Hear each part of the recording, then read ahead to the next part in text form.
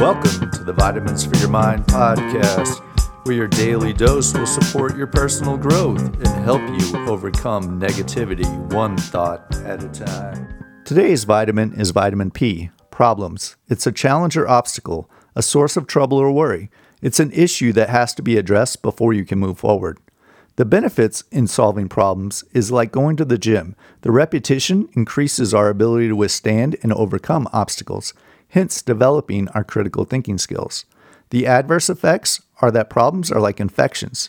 They get worse when neglected, and the longer that you put them off, the harder they are to get rid of. Our connecting point is that problems are merely opportunities dressed in work clothes. The sooner we shift our mindset, the easier it is to get started. Self-check, reflect. What problems do you need to address, and when are you going to get started? 3 things to remember. 1. Problems have to be addressed before you can move forward.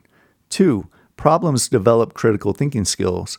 And 3. Problems are merely opportunities dressed in work clothes. Thank you for taking the time to invest in your mind.